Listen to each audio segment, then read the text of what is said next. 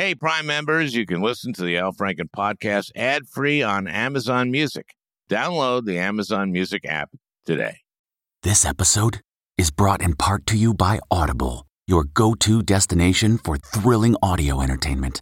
Whether you're looking for a hair-raising experience to enjoy while you're on the move or eager to dive into sinister and shocking tales, Audible has an exclusive collection of thrillers from best-selling authors that will keep you on the edge of your seat. Like James Patterson's first audio-only thriller, The Coldest Case. Experience stories like never before, where every chilling detail is brought to life by captivating sound design. Plus, as an Audible member, choose one title a month to make yours forever. And now, new members can try Audible free for 30 days. Just visit audible.com/WonderyPod or text WonderyPod to 500-500. That's audible.com/WonderyPod or text WonderyPod to 500-500. Hey, everybody, we've got an important one today, for once. My guest is Louis King. Never heard of him, Al. Why should I listen to someone I've never heard of? Okay, I'll tell you why. You just might learn something and be inspired and carry that forward and make the world a goddamn better place, okay? Hey, Al, do you really think that scolding one of your listeners is a way to attract an audience? Oh, Jesus, you're not a listener, you're a device, a foil I've made up to make a point. Okay, fine, what's your point? My point is that my guest, Louis King, is a hero of mine. And that's because he spent the last 25 years training folks on the north side of Minneapolis for jobs. And the north side is one of those isolated urban areas that in America has been the victim of systemic racism for decades and decades, and basically still is, with high incidence of crime, of poverty, of joblessness. And Louis King has made it his life's work to provide training for thousands and thousands of Northside residents to get the skills for good jobs, and then he's placed them in those jobs. And on top of that, he's a happy guy. Louis King is a happy guy, and he's a great talker, too, okay, if you put it that way. Now I'm looking forward to listening. Good. Great. Now, it's no coincidence that Louis is my guest. Last week, we saw the anniversary of George Floyd's murder, and he speaks to that in our conversation. The George Floyd thing was a Birmingham moment. It was a Bull Connor moment with the attack dogs on the women and children being broadcast by Walter Cronkite into the white homes, and America really doesn't have the stomach for the viciousness of the system. My dad pointed to that when I was 12 and said, no Jew can be for that. Boom. Bull Connor was the Alabama Public Safety Commissioner during the Civil Rights Movement, and in 1963 ordered the use of attack dogs and high-pressure fire hoses on demonstrators in my home in Minneapolis. My parents and my brother and I always watched the evening news. And when Bull Connor did that, my dad pointed to the TV screen and said, no Jew can be for that. A lot of Americans felt that outrage when they saw those images on TV, and Bull Connor's brutality contributed to the passage of the 1964 Civil Rights Act. And hopefully we will now, in the wake of George Floyd, we'll see the kind of progress we made in the wake of Bull Connor, not just the Civil Rights Act, but the 65 Voting Rights Act. Hopefully we will see those kind of changes. Right now, though, I'm hearing pessimistic things coming out of the Senate in terms of the George Floyd Justice in Policing Act. Now, this is full of very, very sensible stuff, and basically only very, very sensible stuff. And I'm going to read you what is in it. And it's a list somewhat long list of stuff, but it's all really important, and it's all incredibly sensible. Okay, first, it grants power to the Justice Department's Civil Rights Division to investigate police departments to determine if there has been a pattern and practice of bias or misconduct by the department. That just makes perfect sense. It gives grants to state attorneys general to, quote, create an independent process to investigate misconduct or excessive use of force by police forces. It's hard to argue with that, right? It establishes a federal registry of police misconduct complaints and disciplinary actions. How can you be against that? It enhances accountability for police officers who commit misconduct by restricting the application of qualified immunity. Now, that's a little complicated. Qualified immunity is a legal doctrine which protects public servants from being sued by citizens for the stuff they do in the course of their official duties. Now, I've heard there's talk of there being a compromise on this and making it available for citizens to sue the police force instead of the individual cop. That seems to make sense. I'm going to go on. Requires federal uniformed police officers to have body-worn cameras. Of course. Requires marked field police vehicles to be equipped with dashboard cameras. Of course. Requires state and local law enforcement agencies that receive federal funding to ensure the use of body-worn and dashboard cameras. Restrict the transfer of military equipment to police. That's so the police aren't just have these tanks and stuff they really don't need that just causes more intimidation and has had a deleterious effect. Requires state and local enforcement agencies that receive federal funding to adopt anti-discrimination policies and training programs, including those targeted at fighting racial profiling. Of course. Prohibit federal police officers from using chokeholds or other carotid holds. The carotid hole is the kind of hole that was used on Eric Garner in New York. And requires state and local law enforcement agencies that receive federal funding to adopt the same prohibition. Prohibit the issuance of no-knock warrants that allow the police to conduct a raid without knocking or announcing themselves. This is how Breonna Taylor was killed. Change the threshold for the permissible use of force by federal law enforcement officers from reasonableness to only when necessary to prevent death or serious bodily injury. Mandate that federal officers use deadly force only as a last resort, and that de-escalation be attempted, and condition federal funding to state and local enforcement agencies on the adoption of the same policy. Though that's what's in it. There's nothing else. There's nothing that should prevent this from being adopted.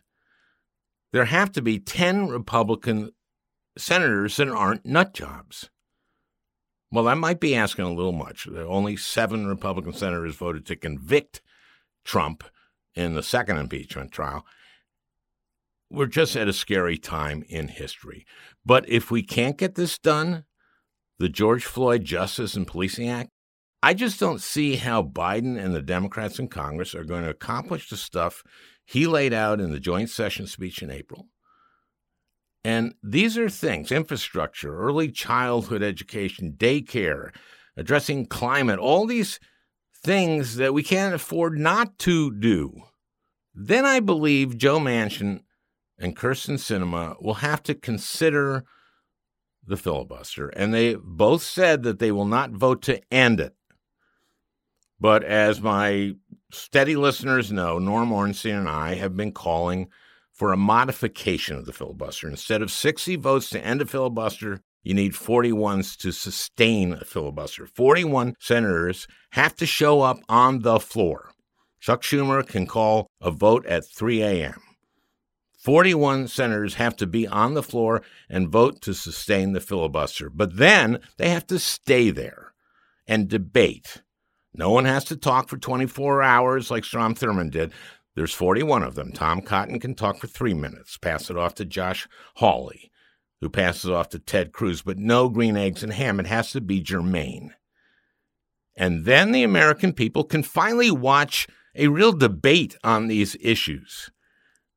And it lasts as long as they can keep 41 senators on the floor. They have 50.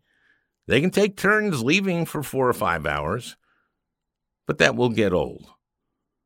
Mitch McConnell won't like it. I'm 79 years old. I don't want to be here. This actually restores the filibuster to what it was. The filibuster is there so that the minority can debate something that they feel strongly about. But they got to debate, and they got to stay there. And that will get old very fast. Believe me, I know these people. And the American people will see its senators debate important issues. So push may come to shove. And if Manchin and Sinema can't get there to abolish the filibuster, I think this is a friggin' great alternative.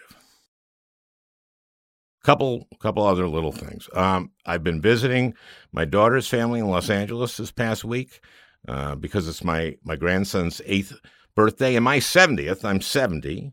It's the new 67, and I feel great. My grandson's little sister is 4. They are beautiful. So are the other 2. My son's kids, they are 5 and 2. And the other day I said to Franny, we have 4 really beautiful grandchildren. We must be good looking. And she said, we used to be. Now, my grandson is funny. When I arrived in L.A., my grandson said, happy birthday, Grandpa. And I said, do you know how old I am? And he said, 1? And I said, no, I'm 70. And he said, I was close. And then a couple days ago, I was in their guest room, and Franny and I are staying in the guest room, and I was going to take a shower, but the shower towels were all in the dryer, so I was just standing there in my underwear, and my grandson Joe comes in the room, looks at me and says, well, you look comfortable. I cannot tell you how lucky I am and how fortunate I feel for the gifts that I've received in life, and I want everyone to have the opportunities that I've had and that my family has had, everyone. And I do believe in the power of public policy and politics and government, but also just in the power of individuals like my guest, Louis King, who has helped thousands and thousands of Black Minneapolitans get that first foothold. We'll be right back with Louis King with an important one. Finally. The best way to learn a language? Immersion. Living where the language is spoken and using it every day. But if that's not in the cards this year, you can still learn a language the second best way, and that's with Babbel. Babbel's quick 10-minute lessons are handcrafted by over 200 language experts to help you start speaking a new language in as little as 3 weeks. Babbel's convenient courses have helped me learn real-life conversation in German. For example, let's say you wanted to order soup with your dinner. Die Suppe würde mir auch gefallen. That means the soup. That means I would also like the soup. And that way, I get soup with dinner. Here's a special limited time deal for our listeners. Right now, get up to 60% off your Babbel subscription, but only for our listeners at Babbel.com/Franken. Get up to 60% off at Babbel.com/Franken, spelled BABBEL.com/Franken. Rules and restrictions may apply. Hey, I'm Ryan Reynolds. Recently, I asked Mint Mobile's legal team if big wireless companies are allowed to raise prices due to inflation. They said yes. And then when I asked if raising prices technically violates those onerous 2-year contracts, they said, "What the f*** are you talking about, you insane Hollywood ass?" So to recap, we're cutting the price of Mint Unlimited from $30 a month to just $15 a month. Give it a try at mintmobile.com/switch. $45 up front for 3 months plus taxes and fees. Promo rate for new customers for limited time. Unlimited more than 40 gigabytes per month. Slows full terms at mintmobile.com. It's good to see you. I told some folks at dinner last night that I was interviewing you, and they were very excited. All right. They're Minneapolitans. You're a legend that goes far and wide. Try to run a good show. You do. And you've been doing it for 20 years? I led the merger in 1996. So we formed Summit in 96. So I'm just short 25 years. 25 years. Okay. 25 years. The merger. What's the merger? You talked about a merger. What's the merger? So as you might remember, I was an Army officer. And then I merged the military with No. job? I got out when the Berlin Wall went down. Oh. And started with a group. So you had done your job. I had done it, you man. I was defeated communism. Woo! Somebody didn't tell Putin that, but yeah, you're done. And then I started with Phyllis Wheatley for a minute, and then I was with this group called Two or More. Now, Phyllis Wheatley is Center. a community center here in Minneapolis. Right. I just did an interim gig with them. Then I went over to Two or More in 1993. And within 2 years, Harry Davis came to me and said TCOIC was failing what I considered coming over. And I was like, nope. He said, how about a merger? And so we took Two or More, which built those big green Adirondack chairs that you see around town, and we combined them with TCOIC and formed Summit in 96. And I ran for the school board at the same time and served one term and declared defeat and left. When you say you did these Adirondack chairs, this is giving jobs to young people? To young people. You have basically prepared mainly young people, but other folks too, for the workplace, for jobs from the North Side. And tell us about the North Side, Minneapolis. Remember, this is going to a national audience, so this is not just for the Twin Cities. So you're going to have to help me out here and paint a picture. North Side is what? North Minneapolis is a pocket of poverty in an otherwise prosperous region inhabited primarily by African Americans. And to give you some idea of the poverty, 60% of the people in North Minneapolis are on some type of county program. Mm-hmm. I measured it about 75%, but they came back and said 60, 61. I'm like, well, what's a few percentage points? When that's the way that the majority of the families survive. And because they are economically and socially isolated, the primary thing that you see is the associated crime and violence, and also the social service programs, which I call the misery management machine. And we got a lot of programs. I've heard you call it that. We got a lot the of misery programs. management machine. If those programs work, we wouldn't have the issues that we have.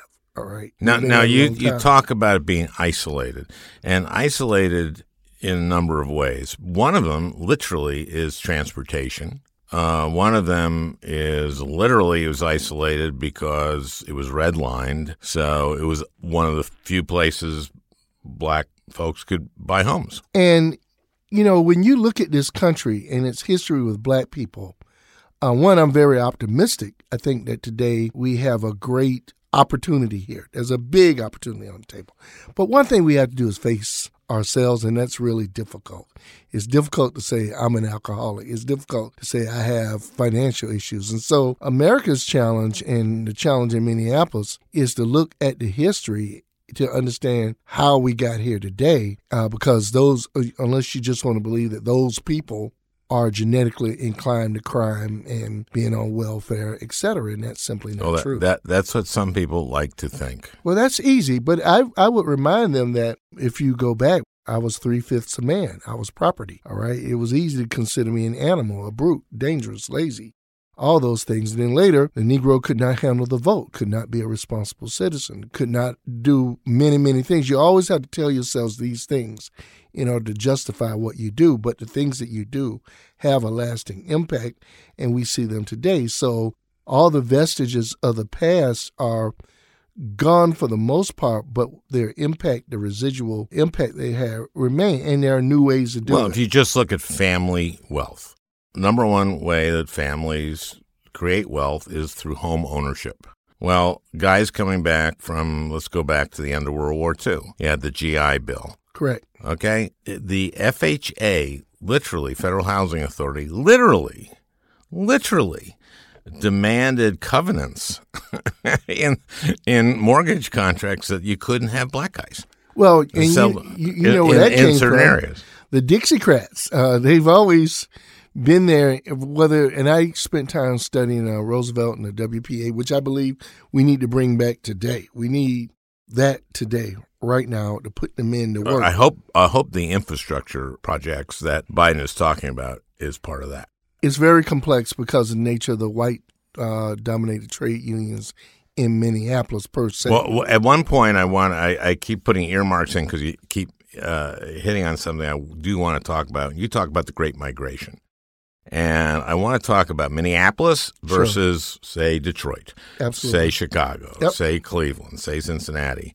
And Minneapolis, because the Great Migration wasn't so just we didn't have the numbers. The manufacturing was not here. The manufacturing was concentrated there. This was far more agrarian when you look at it, or mining. And what made Minneapolis, when you look at this place and you travel, it's a very small place with a lot of Fortune 500 companies because of the river and the lakes, okay, the geopolitical and economic way of getting the goods to market. Whereas when you start going from Chicago all the way over to Ohio, Gary, Indiana, et cetera, far more industrialized, and that's where the factories were and where the black folks went. We didn't have that phenomena here. They weren't coming here to work the farms. And that's why political power here was much harder to get in Minnesota. I say this because I think the George Floyd murder did something, which was most people, I think, in the United States think of Minneapolis as one of the most progressive cities in the country. In many ways, we are, but boy, oh boy, was this eye-opening, because we've had a history of this kind of police violence. Yep. We also have these huge disparities in wealth, in income, in employment, in education, that in some cases, some of the worst disparities in the country, like in high school graduation. I believe we may be 50th, believe it or not, in that. Now, maybe that's because the way they keep track, our white kids in Minnesota are among the best educated, but we have these disgraceful disparities. So, true story, I was sitting on a firing point in Germany, and rockets went the wrong way. I told God I'd do good if he got me out of that, and I landed here. All right. 30 years later, I get it, right? You do not have an indigenous black middle class here. End of story. Everybody's an import.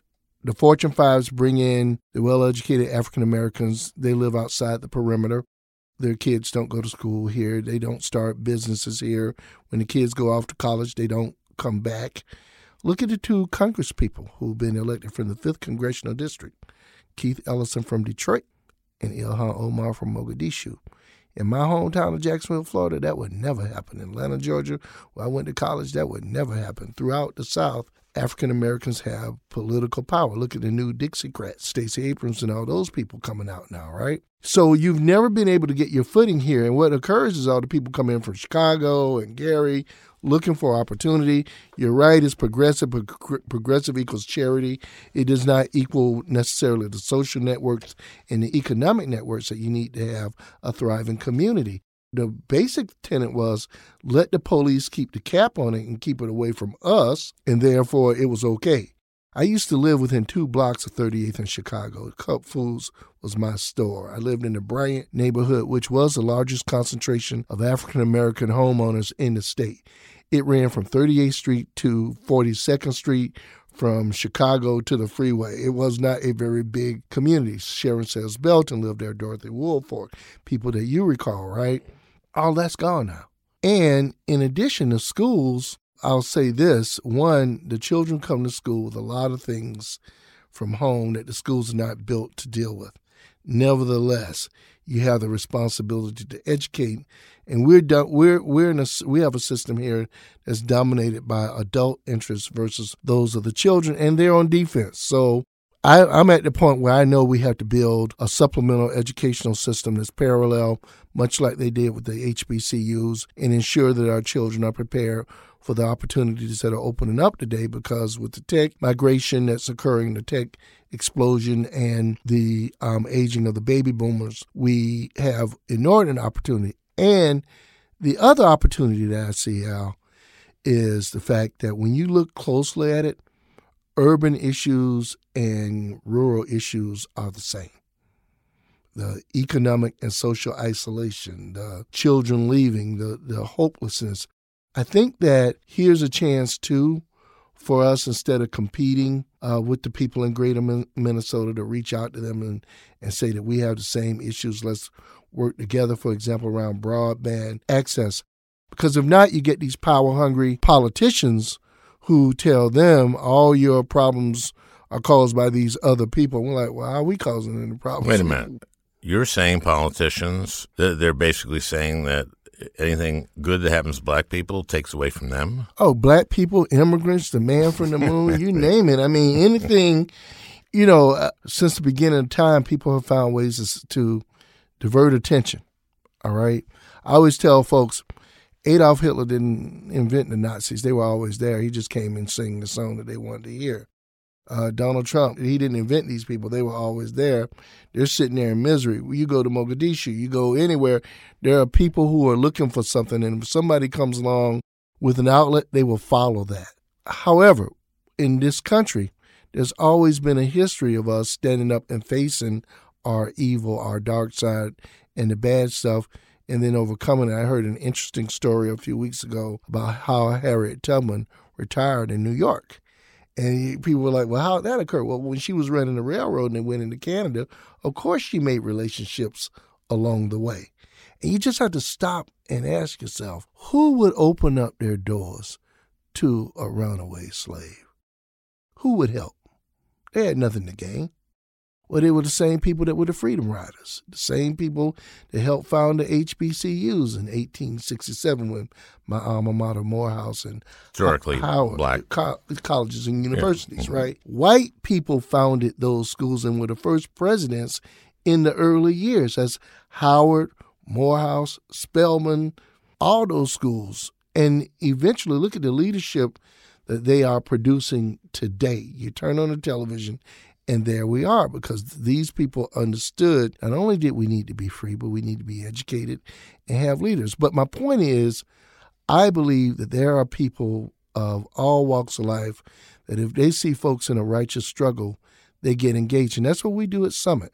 We help poor people who are locked into poverty escape. The New Underground Railroad, we say the best social service program in the world is a job. So tell me about Summit Academy. Is it a grade level curriculum, or is it any age getting trained to do jobs? So for those of us over 60 who might be listening, we remember vocational programs and vocational schools or even technical colleges, and now they're all colleges, right? It is an accredited vocational training center, or CTE now, Career Training Technical and Education, right? We offer 20-week certifications for folks. I can take you from a household that was earning $20,000 a year, and in 20 weeks you can make $35,000 to $40,000 a year with no out-of-pocket costs. We focus on three things: construction, healthcare, and IT. We were the leading construction trainer in the region. My background is training. Now, I've met you a number of times. Obviously, we've gotten to know you. One of the times we got together was at the U.S. Bank Stadium. Yeah. Beautiful, beautiful, beautiful stadium. And you put a lot of people to work there. Yes, we helped build all three stadiums, TCF, U.S. Bank, and the Twins ballpark. We cut our teeth on construction training. I chose it because, again, as an Army officer, you know all your men have employment. Now, what rank did you end up at? I was a major. Okay. All right. So 100% employment, healthcare, housing, and discipline. Ta-da, right? Ta-da. Imagine that. And so when you have this community where the little boys are running around with their hats turned sideways, nobody graduates from high school, they go to prison, they got to work, they got kids. What do you do? The hat sideways isn't destiny. I mean, you can't look at a kid and say, Listen, there's pressure out there on these boys, all right? Yep. So if you talk to them and you say, well, what's up? They say, well, this is all I know. All right? Let me make it even plainer for you. Middle-class African-American kids see everyone around them graduated from high school and going to college. That is what they see. That's the social network. They have to try really hard to fail. We can boost our kids up. In a poor neighborhood where nobody works, or when William Julius Wilson talks about when work disappears, where nobody works and the boy is under pressure to provide. The only thing there is the underworld, all right? And you have to fit in. So that turn sideways is a real thing. At Summit, we teach them to take the hat off. When you walk into the building, look me in the eyes, smile. By the way, you have a beautiful smile, son. And you're going to be with us now. So we create a new community that prepares them to enter the mainstream, which has different mores and different way of operating, and you learn to build a new social network. All right, you get with a different set of people. And that's what I count on my supporters for, not just the money, but the access to the jobs, the access to businesses, the access to people. So when we got involved with Mortenson Construction here, the largest construction company, and our friend Ted Mondale was at the stadium, we put a lot of people to work who are now journey level. And then they set a tradition for others to follow them, which I call the ant trail. And the ant trail is everything. When one goes in as the first adopter and learns how to navigate the terrain, others follow. And we've done the same thing with IT, Atomic Data, U.S. Bank, Ameriprise, and other companies. Tell me what that is. Tell me what level of training that is and what the path is for someone who has that level of training forward in IT. This country is undergoing a transition as it did 100 years ago with the Great Migration. As we move from agrarian to manufacturing, today we're moving from manufacturing to the world of technology. I mean, I'm surprised that this isn't a Zoom conversation, for example, right? Well, we didn't have to. We're together. We're together now, right. Yeah, well. But if you think about Instacart and Amazon and the way the world has changed there, huge demands. At the same time, you have a retiring workforce. Well, we now can put people into help desk. That's for folks like us who need help. Network operations centers. We all operate on networks, and there's something always going wrong. Cybersecurity. Need I say more? Cybersecurity. Need I say more? My God. Need I say more? That's the field, son. From your doorbell to your bank account. To your pipeline. To your pipeline. To your electrical grid, all right? Yeah. I mean, we're also interlinked now that if you find one weak spot, boom. So, and then finally, there's also app design. There's an app for everything. You got 100 apps on your phone and you use 3. But there are applications that we need. And then the other thing that we discovered the other day is this whole thing about broadband access. People think it's just about having the service. Well, Comcast and others can make the service available for as cheap as $11 a month. The second challenge is devices. Well, we found out during the pandemic, they can give them away, right? You know, look, here, distribute them. Hotspots. The third challenge is the one that we are mounting up. And again, this is another WPA style thing. Actually being able to use the technology to take advantage of the telehealth, take advantage of the telebanking, to shop online. We have a huge divide in terms of knowledge and people actually having the expertise. So another field that's wide open and again emerging and again is urban as well as rural in terms of applications is educating folks and training them on how to use the broadband access that they have. So these opportunities are there. And the great thing about it is rather than the path of master's degree, undergrad, master's degree, PhD, it's badges and certifications, much like Boy Scouts. So your career is in your hands. And again, this is back to my military days.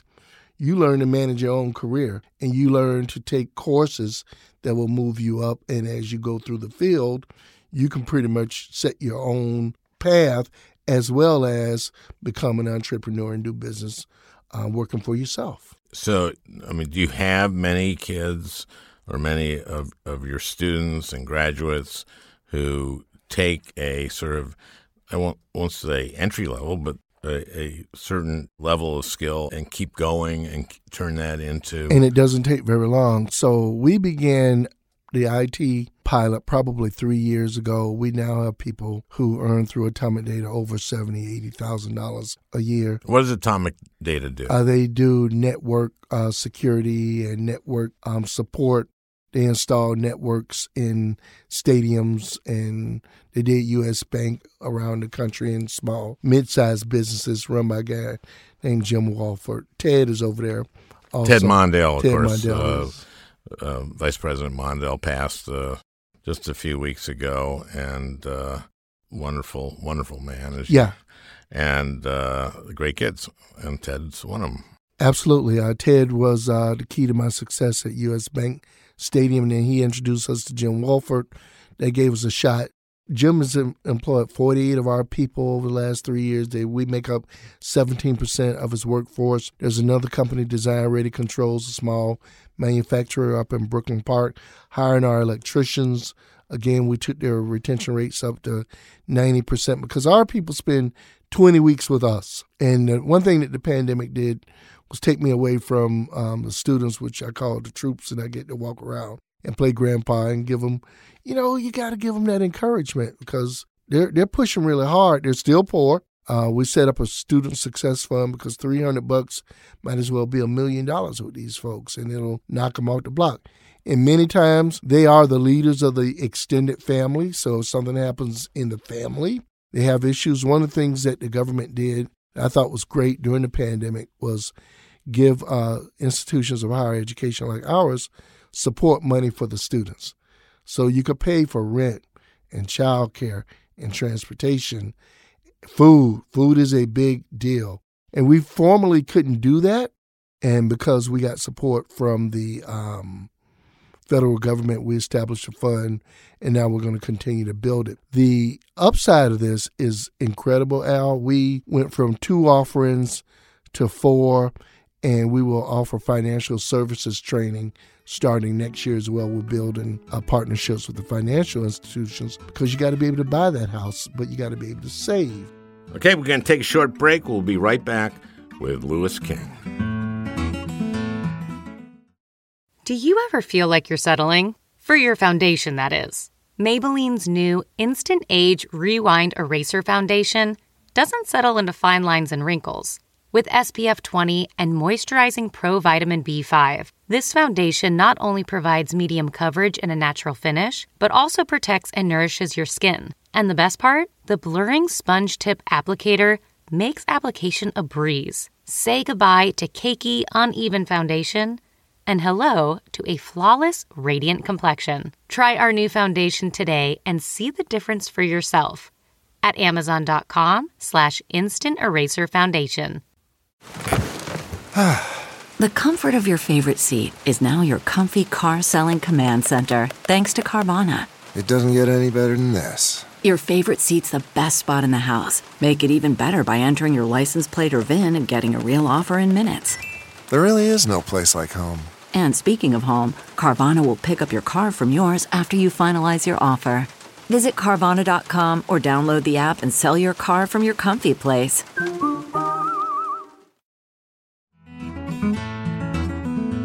What do I call these folks who are working? You've trained them and working, but still are keeping in touch with you. What would you call them? They are alumni. You're an alumni, okay. Yeah. So how many students and alumni do you have now? Gee whiz, thousands, literally. Okay. We've not had the ability to track them. We don't have the infrastructure like a University of Minnesota. We mainly count on radio and now, luckily, social media. But we're adding an alumni relations person because in construction, the apprenticeship program sets your path. All right? Mm-hmm. In IT, you don't have the structured apprenticeship. So we have to build a network of people who are who are connected and interrelated so that they can keep each other informed and trade opportunities, which will be the way that they navigate in the future. So we're adding that alumni. Yeah, I've been to specialist. these apprentice programs at the trades, and, I remember going to the carpenters, and these guys are working, but they come in, they're training while they're working. That's correct. And I remember leaving a training going like, okay, never buy a place not built by a union carpenter. Well, you want real structure in your training, and there's transparency. You know exactly how many hours it takes to become journey level. You know exactly when you're going to get pay raises along the way. The challenge is to keep working, all right? So controlling the work is a big deal. Now in IT, I don't know how long it's going to take them to move to apprenticeships per se, but if you look at what those programs do and how they work, it all boils down also not only to the training, but to the social network. So when there's an opportunity, I call my boy Al up and go, hey, look, this is something you need to do, but in order to be prepared, here's a certification you need to go get. And you'll get that type of social capital traded. And when you do that, you can have a prosperous community. We have thousands of people. Like now, we're enrolling 1,000 people a year in our program. Our objective is to be up to 2,000 by 2023 and 3,000 by 2025 by combining the online platforms that we built now because of the pandemic. Listen, I can't think of anyone doing any more good than you are doing. You are a hero to me. You really are. I mean, this is what we need. This is what we need. We're having a lot of fun. It's somewhat. Oh, that's your go-to. Yeah, I know. Whenever I pay a compliment like that, it's like we're having fun. We're having fun, and I know you are. You always, pretty much every time I see you, you have a smile on your face. Yeah, it's what we were built to do. You look at it, you say, well, what's needed? We have to put our people to work. This is the last challenge for this country. I'm a patriot. I love this country. I spend a good deal of my time in boots, training people to defend the country. We have to get beyond this economic What did you apartheid. learn through your military training that informs this? And I'm sure it's pretty much everything, but there's a book called All That We Can Be, which I think really nails it. And that book laid out how we desegregated the Officer Corps and NCO Corps in the military after World War II. And I use that philosophy. Never lower standards, cast a broad net, and also have a continuous education system so that people can see what the future looks like. Inherently, the affluent and middle class do it automatically. You put your kid in a certain high school, they go to a certain college, they belong to certain groups, and everybody knows it. Everybody knows the path, right? You get your internships, you go up and out. Well, in the military, you have your primary leadership courses, your officer basic, your advanced course, etc., and you know what the path is to lieutenant colonel and general officer. I never served in the military, but I did a lot of U.S. tours, and I observed what I felt was the most integrated institution in our country, and successfully so. Yeah. Does it disturb you, and does it surprise you that a number of the people that we see getting charged with the riots from January 6th are military? You know, there's this thing called command climate, right? And I had a first sergeant, there were certain things that you just couldn't do. When you see things like that, you have to nip it in the bud. And somewhere leadership has failed, and we have to own it. We have to own the fact that leadership failed. Those people forgot that they rose their right hand and swore to defend the Constitution against all enemies, both foreign and domestic. They forgot that, and there is no forgiving them for that. And we have to take a hard look in the mirror and ask, how did we get here and produce people like that? Anytime you walk by a negative situation, you don't deal with it. You endorsed it. Somebody endorsed them. I'm confident that the military will deal with these people. We have no room for it in the ranks. I have friends now who served with me years ago in Europe. They are as far right as you can find them. We're friends on Facebook. They got their political views. But when we get other friends who may attack me or attack them, we lock arms and we say, stand down. You don't know anything about this man. We've been together and we're together today. He can believe in what he believes in. I can believe in what I believe in. But we stand together when it comes for this country. And I think those people got out of control, and we will deal with them. I'm confident of that. I hope so, because there's some other aspects of things in the military that have gotten out of hand, sexual assault, etc. Again, command climate. I mean, looking the wrong way and believing that, you know, that's why we have codes of conduct. Straightforward war crimes, things you don't do against the enemy, things you don't do in ranks, things you don't do when nobody's looking. You follow the last order, period, until properly relieved of your post. That is all. You don't make decisions to walk over to the other guy's side. Even if captured, okay, it is your duty to try to escape and evade. You never work with the enemy. I mean, there are rules of the game, and you do not break them. And when you do, we have to deal with you. And when we have commanders who do not enforce them, we got to replace those commanders. And it goes back to training. And this is whether it's the police or the military. That young recruit coming in is looking at the people training them and looking to them for direction. And eventually they will become the trainers. So you have to have the leadership at the top that makes it very specific. You reward the good behavior, and you're really quick to correct the bad behavior. And well, let's talk about the Minneapolis police and police, because it also feels like it's become a place for racists to go. And we're getting a lot of bad apples, and I'm worried that means there's bad apple trees. What are you seeing? What are you thinking? So, again, everything was fine in Minneapolis as long as the problems didn't spill over into the affluent communities, all right? Police didn't just start killing guys here, treating them bad here. Command climate. And we had great progressive mayors and city councils all the way, but it always happened. And as long as you kept it on that side of town, well, something curious happened along the way called technology. And the police used to be able to do things like they did with George Floyd and other people, and nobody saw it. Suddenly, body cams show up. Suddenly, phone cameras show up. But the police are like the invisible man. Hey, I can still do this and nobody can see me and I can get away with it. No. The George Floyd thing was a Birmingham moment. It was a Bull Connor moment with the attack dogs on the women and children being broadcast by Walter Cronkite into the white homes. And America really doesn't have the stomach for the viciousness of the system. My dad pointed to that when I was 12 and said, no Jew can be for that. Boom.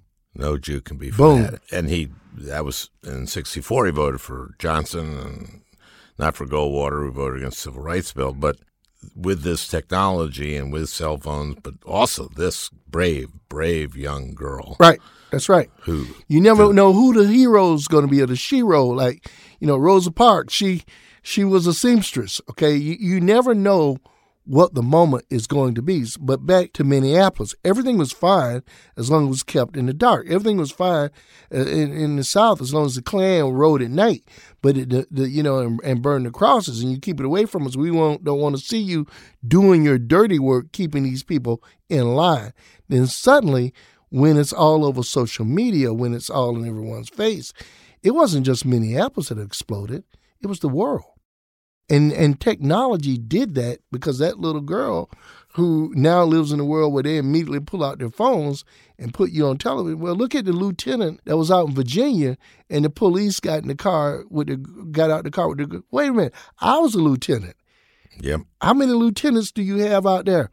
Alex Gorski, the CEO of Johnson & Johnson, my classmate, was a lieutenant along with me. I mean, we all have the same visceral response to that regardless of where you are in life. And so I think that Minneapolis was very comfortable with its progressive reputation. We're the land of Wellstone and Humphrey and Mundale. But as long as you keep a lid on it, keep those people over there, let the police do whatever they, quote unquote, need to do. And that was fine. You run into the little boys out there in the Walmart security guard. And you say, well, what you want to be? A policeman. Really? I mean, like, you want to come into the city and don't get me wrong. There's some great police officers out there. We need them right now. Crime is rampant. I support the police. I support funding. I'm fighting real hard behind the scenes to help make that happen. We can't have criminals running this place. It's not Gotham.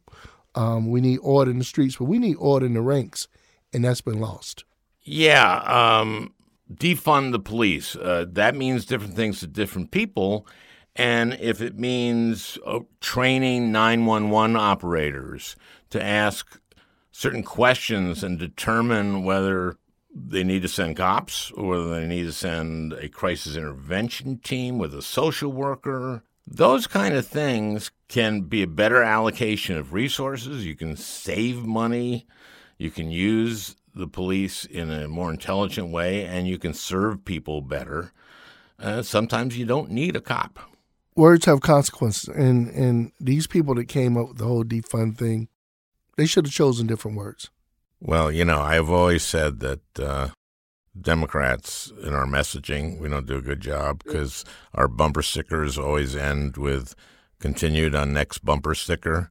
But this one, unfortunately, defund the police, fit on a bumper sticker. Most people, I think, thought they didn't mean that defund the police. I think what they meant was use the money more wisely, and if we can do some reduction in funding, yes, by getting more social workers and smarter policing, that's fine. I was a political science major. Number one, if you raise your right hand and say you're going to be an elected official, you need to know what you're doing, all right? Because you go into an OJT situation and suddenly we got a real world crisis and you're unqualified to do the work. As we saw in the national scene, it'll become real obvious. And so you want to walk around like a high school student going, no more school, shut the school down. It sounds good. Okay. All right. Yeah, right. But then what? All right. Now what? And the impact on the morale of the good police officers, the impact on the ability of the administration to provide that leadership, you get mass retirements. And so you throw the baby out with the bathwater. I think we could be a little bit more targeted in our approach. Curious thing about it that they didn't talk about is that both the crime and the police are symptoms of the deeper issue, the economic apartheid. Right, that's harder to talk about. It's hard to say. It's hard to say that the crime is a result of desperate people who have no hope. And one of the messages, I'm all about discipline. That's my first name. But at the same time, we have to talk about stability, opportunity, and prosperity, which is now the final challenge in this country when it comes to black folks. I mean, we can vote now. Yes, we're not slaves anymore. Yes, but if you recall, people denied that both of those conditions were wrong. Or they said it's really not that bad. Or they said these people can't do any better. I think we're at the point now where this about, can I work? Can I own a home? Can my kid go to a good school? We got to put that question on the table, because if not, we're always going to debate about the police and the crime. I tell folks every day, what's special about the suburbs? 2 garage doors go up, 2 cars pull out, and 2 people go to work. Yep, and that's what you do, is provide opportunities to work. And it sets a good example for the children. If the children work on a farm where everybody gets up at 4:30 in the morning, go out and do the chores, and then off you go to school, you come back and you work some more, that's what you learn. You live in that suburban middle-class family where you get dropped off at the Montessori. I remember my daughter was a little kid, man, and she didn't understand the concept of a weekend, right? She was just like, suddenly Saturday came and she was like, what, we're not going anywhere today? If you live in a household where nobody works, then that's what you learn.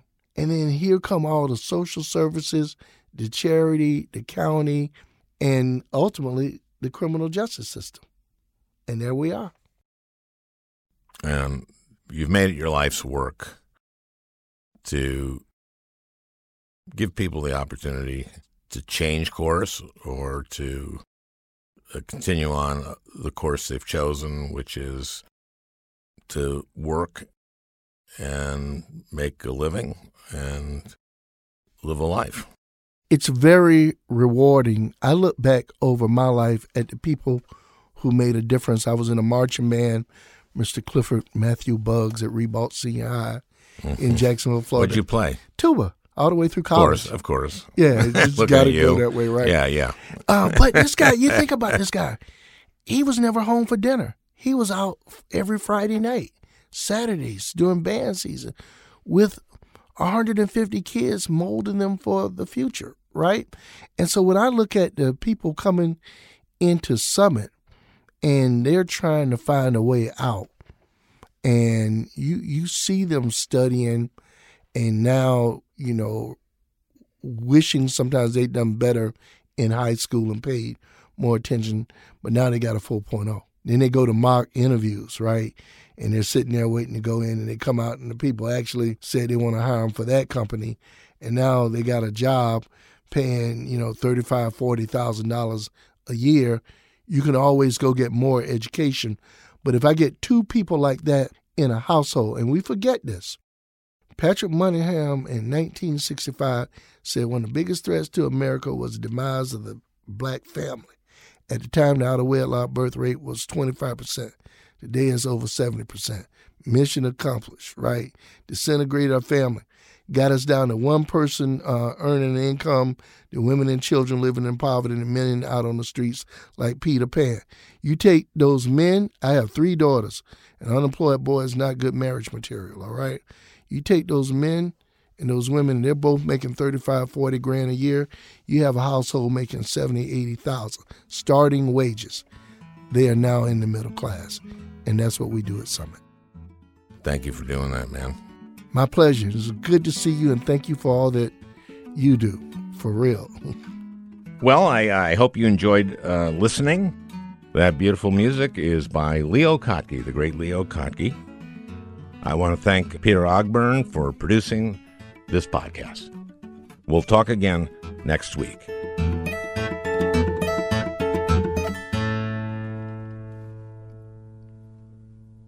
Hey, Prime members, you can listen to the Al Franken podcast ad-free on Amazon Music. Download the Amazon Music app today.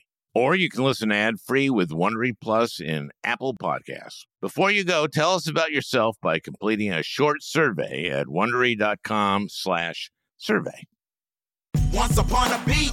Remember those stories and fables that would capture your imagination and you couldn't wait to see how they would unfold? And now, when you read them as an adult, you think, some of these old tales could use a fresh spin. We have a perfect podcast to bring you the stories you remember, remix, and reimagine for the kids in your life today. Join me, DJ Few, and my trusty turntable, Baby Scratch, as we spin up new tales in the New Kids and Family podcast, Once Upon a Beat.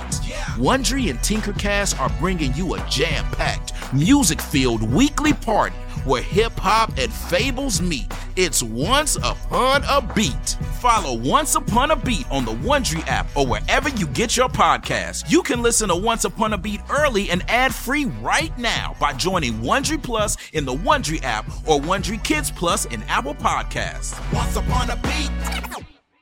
The early 2000s was a wild time for reality TV. There seemed to be an endless supply of shows that delivered entertainment for us, but trauma for children. I'm Misha Brown, the host of Wondery's podcast, The Big Flop. Each week on The Big Flop, comedians join me to chronicle the biggest pop culture fails of all time and try to answer the age-old question, who thought this was a good idea? We recently looked behind the scenes of what was really going on at Abby Lee Miller's dance studio. Abby's biggest misstep wasn't screaming nonsensical catchphrases or throwing chairs on television, but instead, she was choreographing financial fraud in plain sight. Join me to break down all the wild details of Abby Lee Miller's story. Follow The Big Flop on the Wondery app or wherever you get your podcasts. You can listen to The Big Flop early and ad-free right now by joining Wondery Plus.